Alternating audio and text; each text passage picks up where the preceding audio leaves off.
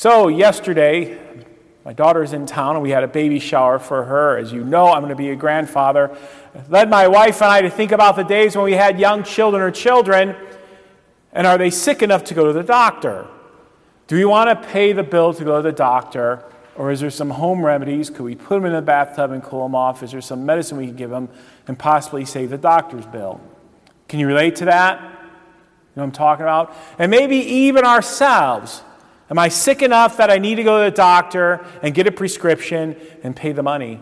Or on a more serious note, do we set up an appointment because maybe something just isn't right, and there's something going on with me that I'm not used to, and I need to see a physician? You can all relate a time in your life that you needed to make an appointment. Do you know what I'm referring to? Because really, what doctors do that you and I can't is that they're really very good diagnosticians. They listen, they ask questions, and listen. They look into our files and find out our past. And a very good doctor will be a very good diagnostician, and he will diagnose what's wrong with us, and then he'll give us medicine or tell us what we need to do to make us better, whether it's surgery, a change in diet, or whatever. Correct? Hence we say doctors practice what? Medicine. Good doctors are good diagnosticians who apply good medicine. So let's be a doctor today. Guess the disease. Shortness of breath, wheezing, coughing, loss of taste in the mouth, fatigue, high fever. What am I referring to? Yeah, COVID. How devastating that has been, just not for us, for health, for the health of many people, for those who have died from it, but the fear, the anxiety, the separation from one another, the economic and the political pain. The disease, we are all very familiar with it, and we're rushing for a vaccine or even a cure. Good doctors diagnose properly and apply proper medicine. It's just a few years ago that my wife and I attended a wedding and a wedding reception, and I came home. And I noticed I had some pains in my upper part of my chest, and they just didn't go away. And about another hour passed by, and the pain got worse, and the muscles tightened up, and the muscle tightened up over here on my shoulder. And then it spread to my back to the point I couldn't sit. I'd wiggle around, and my wife said, lay down. I couldn't, and aspirin didn't help. And after watching me in pain and what was going on in the area, my wife said, that's it. So she drove me to the hospital. As soon as I got to the ER, they see I couldn't walk straight because all the pain in muscles. And so I got the best attention. A number of doctors, you know, the blood tests, the EKGs, everything needed. And they thought that maybe I was having a what? You know, correct? And as time went by, I was a little uptight going in. The blood pressure came down, and the pain started going away. And the doctors continued with all sorts of tests. The second blood test came back better than the first one. Was I lifting weight and pulled some muscles? And then they decided, well, we're going to keep you for further testing. We just want to make sure. Now, this took place on a Saturday night, so about 4 o'clock in the morning, my elders were getting a phone call, and guess what? You're going to have to lead the service. Why? Because this is what's going on with me. And so I got on the treadmill, drank the dye. They did an in-depth look at everything, and everything was fine. And so about the time our late service was ending, my wife made a phone call to the church and said, announce Pastor Muse is fine. There's just something tightened up with the muscles. And the doctor said, well, just go buy some, CoQ10, and that should counter the medicine that's causing that. And I remember the last thing they said to me, he said, do you want to have breakfast here, or do you want to go home? And guess what I said? I'm going home, right? Good doctors, good dietitians, good medicine. Can you relate to something like that? And maybe the outcome wasn't as good as mine. That's what doctors do. They diagnose and they treat.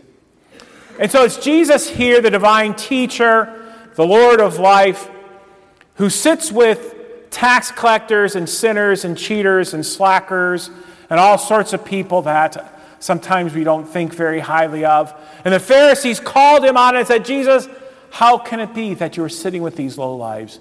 Who do you think you are having fellowship with them? Don't you know what they do and who they are and how they affect society? I bet some of them even have COVID. And yet there you are sitting and eating with them. And so our Lord, the great teacher, also known as the great physician, says this. It is not the healthy who need a doctor, but the sick. I have not come to call the righteous, but sinners to repentance. And what our Lord said is, yes, you may have diagnosed them correctly, but the cure is me. And before we go on with this, And before in our own minds we think through this, yeah, Jesus, that's a very good response. We healthy don't need a doctor, but those people at the table with you, the tax collectors and the cheaters and the prostitutes and the slackers and those with COVID, they're the ones who need a doctor. But you know what our Lord is really telling us? Who needs a doctor? Which of us? Who do? We all do. We all need a doctor because none of us are healthy, even those of us who think that we are healthy. We all need a doctor. I'm sure we've all been to a doctor's appointment. Moving into town, we're asked to fill this out. Can you relate to that? Right now, there's not a doctor's appointment you can't go to where they first of all hand you a what? A clipboard and say, please fill this out. Do you have any symptoms and signs? Has anything changed with your health? And sign it and make sure you give us your insurance card, right? You know what I'm talking about, correct? Have you ever filled out any of these? Heart disease, cancer, stroke, go right through it. The past couple of years, they want to know more about our parents' health, maybe our grandparents' cause of death because of genetics. What happened to them might happen to us, we receive those genetics. But I wonder if we are given a clipboard with these questions that examine our soul, that examine our spiritual condition. Check those apply. A heart not receptive to God's word. Soul cancer, I give in to temptations and greed, and it grows inside of me. Stroke, you know what a stroke is? A lack of blood to the heart or to the head. Stroke, lack of flow of God's word and sacrament in my heart and soul. Check those that apply. Toxic air, I breathe in too much of the world's philosophy. I spend a lot of time on Facebook and Twitter and listen to certain teachers who have very different ideas than God's word. Too tense. I'm over anxious about life and its worries and about COVID and the economy and the health of my loved ones. Check those that apply. I can't cleanse myself from unclean thoughts, hurt, guilt from the soul. I carry around a guilty conscience. Check all that apply to you. I have an adverse reaction to truth. I don't like God's law and gospel. One of the reasons why our pews might be a little more empty is I really don't like to hear the truth. Someone once said, I don't like to go to church to hear that I'm a sinner and the things that I do are sinful, even though it's true. That's like me going to the doctor's office and not wanting to hear that I have this disease, even when I do. And finally, just as we inherited our parents' genes and our grandparents' genes, we inherited original sin. Check all those that apply. I think you'll know. What's the correct diagnosis for us? No matter which ones we checked or didn't check, can you read it with me? We know that whatever the law says, it says to those who are under the law, every mouth will be silenced and the whole world held accountable to God. Paul, too, as God speaks through him, is a great diagnostician of the human soul. Notice what he says, every mouth will be silenced because no one can say that they are perfect or holy in God's sight, and everyone will be held accountable to God, very contrary to 2020 America, where we all get to do our own thing, and God is just a God of love who just loves everybody and go do your own thing. Very different. The law condemns us, and God says, your mouth is going to be quiet, you have nothing to say, and I will hold you accountable. That's what Dr. Martin Luther, the young monk, the young priest, the up and rising superstar in the Roman Catholic Church, he had the same concern. He knew that God was holy and just. He totally understood the majesty of God, that God created the whole world out of nothing, and in perfection, God's divine will is there and his law is there, and Martin Luther fully understood that he was a sinner. He fully understood that there is no way I can stand in front of God by any means and say, look at me. And Luther took that to heart. It worried him. He lived in a time of the bubonic plague. He had a friend who died from it. He had his own illness. He was part of a violent thunderstorm. And Luther saw this all as a sign that God is holy and just, and his majesty is great, and no one can stand before God and say, look at me. Do you see Martin Luther there? Do you see the angst in his face? The fear, the trepidation, the despair. One might think that he's doing taxes, no offense. Or he's going to have to watch a debate, no offense, right? Do you see the pain there? Luther understood the law and the wrath and the justice of God. See, he was given a bad cure. He was told to wrestle with his own sins. That was a dominant thought in Luther's day. Dr. Martin Luther's supervisor said, "Luther, you're taking this all so serious. You can only do good works and do your best." They say, "Luther, wrestle with your sins. That's all that God expects from you."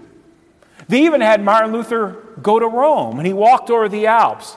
And the closer he got to Rome, he saw the more decadent and the more luxurious people live their lives. When he went to the worship services, he saw how phony it was and how people didn't take it to heart. He kissed the rings of bishops and cardinals. He went and looked at the relics of the church. He did everything he was supposed to do, and yet he never found peace. He went with the dominant thought of the day: wrestle with sins your own way. There's some bad cures out there today in the area of religiosity. Today there's modern preachers of how to get closer to God, how to have a better love life, how to have a better personality, how to show Christ in your life. And they're all modern day preachers that give us more law and more morality. What are some other bad cures out there? Well, there's the mood-altering medications. I look to my own religious experiences, like the time that my loved one's life was saved and I felt close to God, and that's what I rely on. Or there's a time I got in a bad scrape and God saw me through it, and so I look to that. Or I was really afraid and God answered my prayer and I look to that. And I'm not saying that's all bad, but don't base reality on all of that. The mind-altering tonic. I'm really not that bad, and God's really not that holy and just. Just ignore it all. God's really loving. Don't worry about sin at all. It's not an issue. Probably the worst of all of these bad cures is denial. All-time favorite. I'm fine. I can save myself. God knows I'm really not that bad of a sinner. Those are all bad cures from our modern day and age, from the time of Adam and Eve to Dr. Martin Luther to you and I. But Paul slams the door on all of these. Can you all read that verse with me together? Therefore, no one will be declared righteous in his sight by observing the law. No matter how to sermons, no matter how really good experiences, no matter how much a person struggles with their sin, no one is declared righteous by God and say, God, I did it myself. We're all lost, condemned, miserable sinners. We, like Luther, needed a cure. We didn't need advice. We don't need critics. We don't need opinions, but we need a what? Say it? Savior. Friends in Christ, if you see yourself as a little sinner, you need a little Savior.